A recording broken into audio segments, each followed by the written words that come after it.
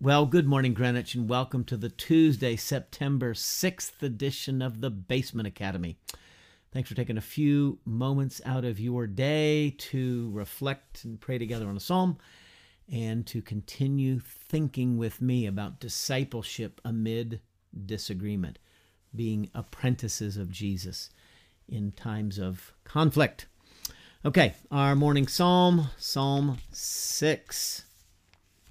For the director of music, this is a psalm of David with stringed instruments. O Lord, do not rebuke me in your anger or discipline me in your wrath. Be merciful to me, Lord, for I am faint. O Lord, heal me, for my bones are in agony. My soul is in anguish. How long, O Lord? How long? Turn, O Lord, and deliver me. Save me because of your unfailing love. No one remembers you when he is dead. Who praises you from the grave? I am worn out from groaning. All night long I flood my bed with weeping and drench my couch with tears. My eyes grow weak with sorrow. They fail because of all my foes. Away from me, all you who do evil, for the Lord has heard my weeping. The Lord has heard my cry for mercy. The Lord accepts my prayer. All my enemies will be ashamed and dismayed. They will turn back in sudden disgrace. Amen. May it be so. May whatever enemies we have that we've created or have looked at us this way, that they would fade away. Ashamed, dismayed, and they would withdraw. And so that seems appropriate. And we do. It's sad that when we are at odds with people, my eyes grow weak with sorrow.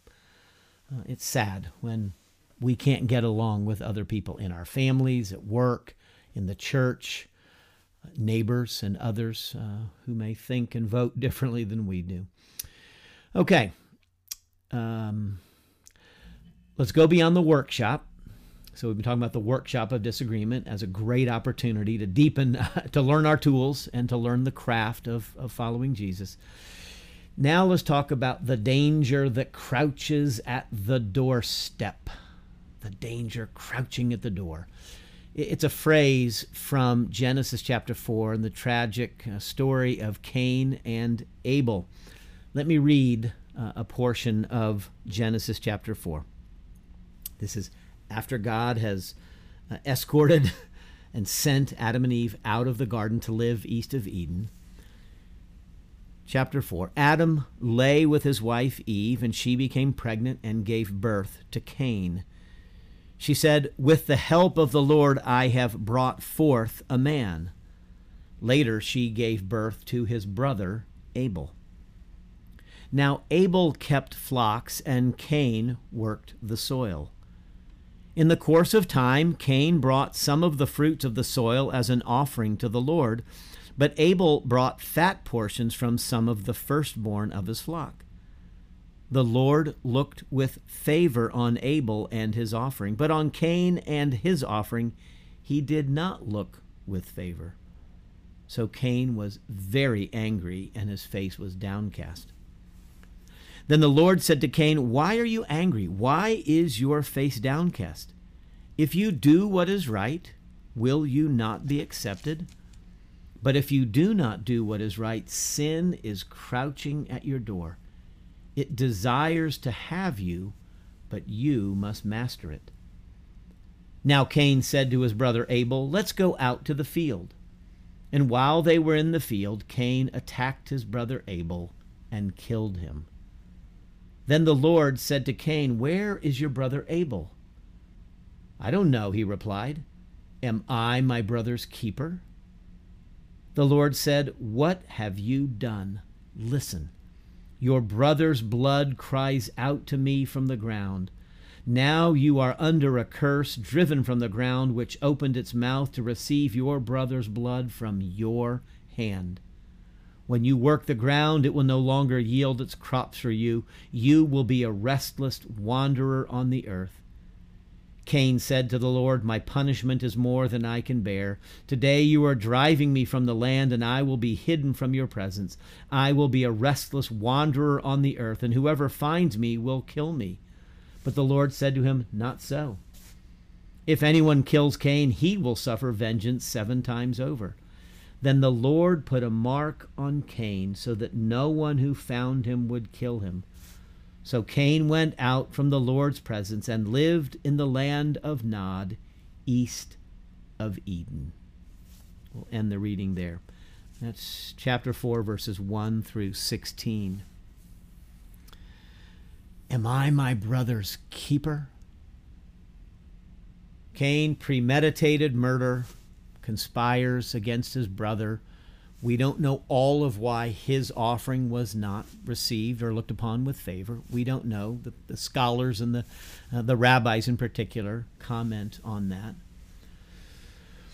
But what I want to pick up on is this notion of the dismissive quality of Cain's response to God.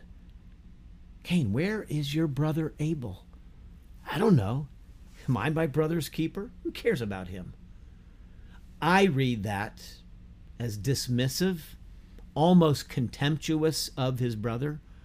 Now it's deflecting. Of course God knows, and of course Cain knows. But Cain, influenced by sin, perhaps deceives himself, hiding behind fig leaves, hiding in the bushes, as it were, kind of metaphorically. We humans engage in these acts of self-deception as if God can't see the truth. And so we wrestle here with the tragic legacy of Cain's sin, how the human family turns brothers and others into enemies. There's something in the human family that I believe is inherited, right? I believe it's part of our sin nature. Something in us loves to turn other people, and sometimes even family members or spiritual family members, right? Fellow Christians. We love to turn other people into enemies. Sometimes it's people we know and we've had interaction with, and a lot of times it's people we've never even met. What is this in us that loves to fight, that loves to kill, that loves violence, that loves to look at other people for whom we have no regard? And we say, I'm just gonna get rid of you altogether. And then confronted, where is your brother? Am I my brother's keeper? I don't care about him. And so premeditating and then dismissing. What a tragic, tragic story this is. And so this is the concern I have in engaging this conversation around denominational realignment. The danger that crouches on the doorstep for us, and it crouches on the doorstep for folks at Presbytery as well. They don't know it yet, perhaps. So we're trying to get in conversation with them. But how disagreements that we have with other people, this is the danger, that a disagreement of any kind runs the danger of us turning into Cain, of us turning a fellow Christian, a family member, a co-worker, a neighbor into an enemy. It happens all the time. We do it with such ease, and we do it so often we don't even recognize that we're doing it. We're going to talk about that a little bit tomorrow, kind of the spiritual dynamics that sit behind this. How is it that we get from a brother turns into an enemy, turns into somebody I kill, and then I'm dismissive and completely disregard that person, even to God? And so the danger that crouches at the doorstep is of becoming like Cain, of turning fellow Christians in the presbytery or perhaps even in our own church that might disagree with this effort. And again, I don't know which side of the thought you might be on, whether you think this is a good thing we ought to do, consider realignment, or not.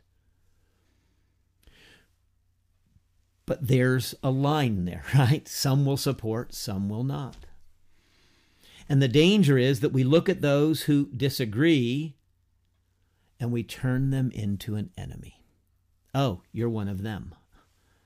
This us versus them mentality that abides in the human family, that abides in the human heart. And so the danger is that we become murderous, not physically murderous. I am not concerned about that, but spiritually murderous. Remember Jesus in the instruction manual for the workshop of disagreement, known as the Sermon on the Mount, talks about if you harbor anger in your heart towards a brother or sister, you have murdered them. Murder begins here in the human heart. It begins when we no longer hold that other person as an image bearer of God, and we begin to turn them into something other than an image bearer, something other than a brother, something other than a fellow Christian, something other than a neighbor, and we turn them into an enemy. And so the danger is that we become spiritually murderous and dismissive like Cain. And we will do this perhaps with some within the church family at Greenwich, but more likely, and it has already begun to happen, truth be told, when we begin to speak of people at the presbytery in tones that are clearly dismissive, that clearly see them as an enemy, somehow antagonistic towards us. I know some folks at Presbytery. Eric knows some folks at Presbytery. Lee Bishop, one of our elders, serves on the Leadership Council of Presbytery. Mark Hermes, our clerk of session, knows a few folks at Presbytery. Beyond that, I don't know that anybody at Greenwich Presbyterian Church actually knows anybody, is in any kind of ongoing conversation or relationship with anybody at Presbytery. And yet, the risk is, the danger is that we will look at people whom we don't even know and treat them like the enemy. And so the danger that crouches at our doorstep right now is that we would become like Cain. And we do all of this, like Cain, with an air of self-righteousness and moral rectitude. Pfft, am I my brother's keeper? That's none of my business. So I am right in my attitude. I'm right in bringing some offering to God that, there was something about Cain. It might have been something in the heart. Maybe he felt put out by it all. Oh my gosh, I've got to go. Okay, I've got to take this good harvest that could be sold and I've got to bring it to church. We don't know. Okay, it's all speculation, and the rabbis do reflect on these things. But something is happening in Cain's heart. But there is a self-righteousness around it. I have no responsibility for that other man. He's your brother. Pfft, am I my brother's keeper? I've got he's got none of my business what's happened to him. And this is how we look at other people when we speak of them in terms and in tones that are clearly adversarial and this enemy kind of speak, us versus them. So I want to stop here, kind of put a load on you. I haven't been very long today, but to give you something to think about. That this work that we're engaging in, of the workshop of disagreement around theological issues in the denominational conversation, the same process happens in any disagreement, be it a family member. Many of us have families that are complicated. All of us have families that are complicated.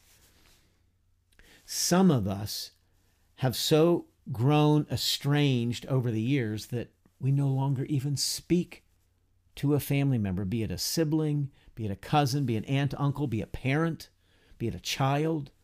Oh my goodness. How could that have happened?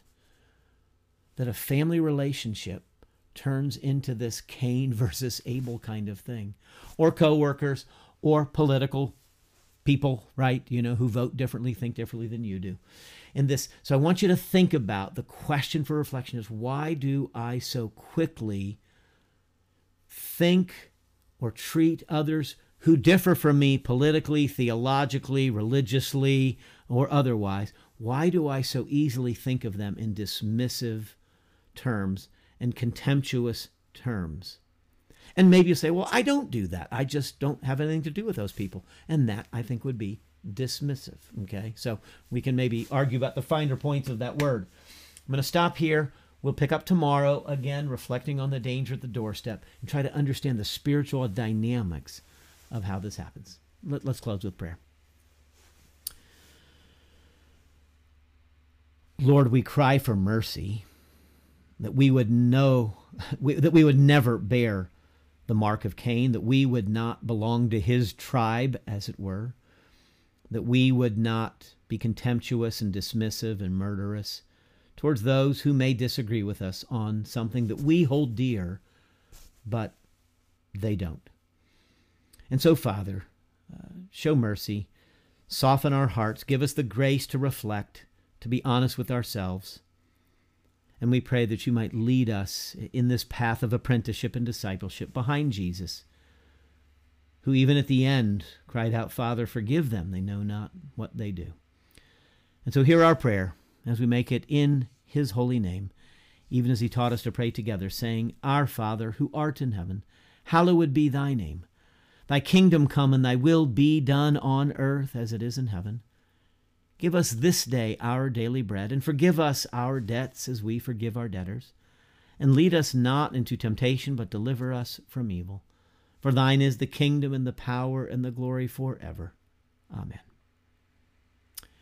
May God grant you a gracious and tender heart for all people, and may he give you a heart that loves the neighbor, loves the brother, and even learns to love the enemy. May you do it this day and forevermore.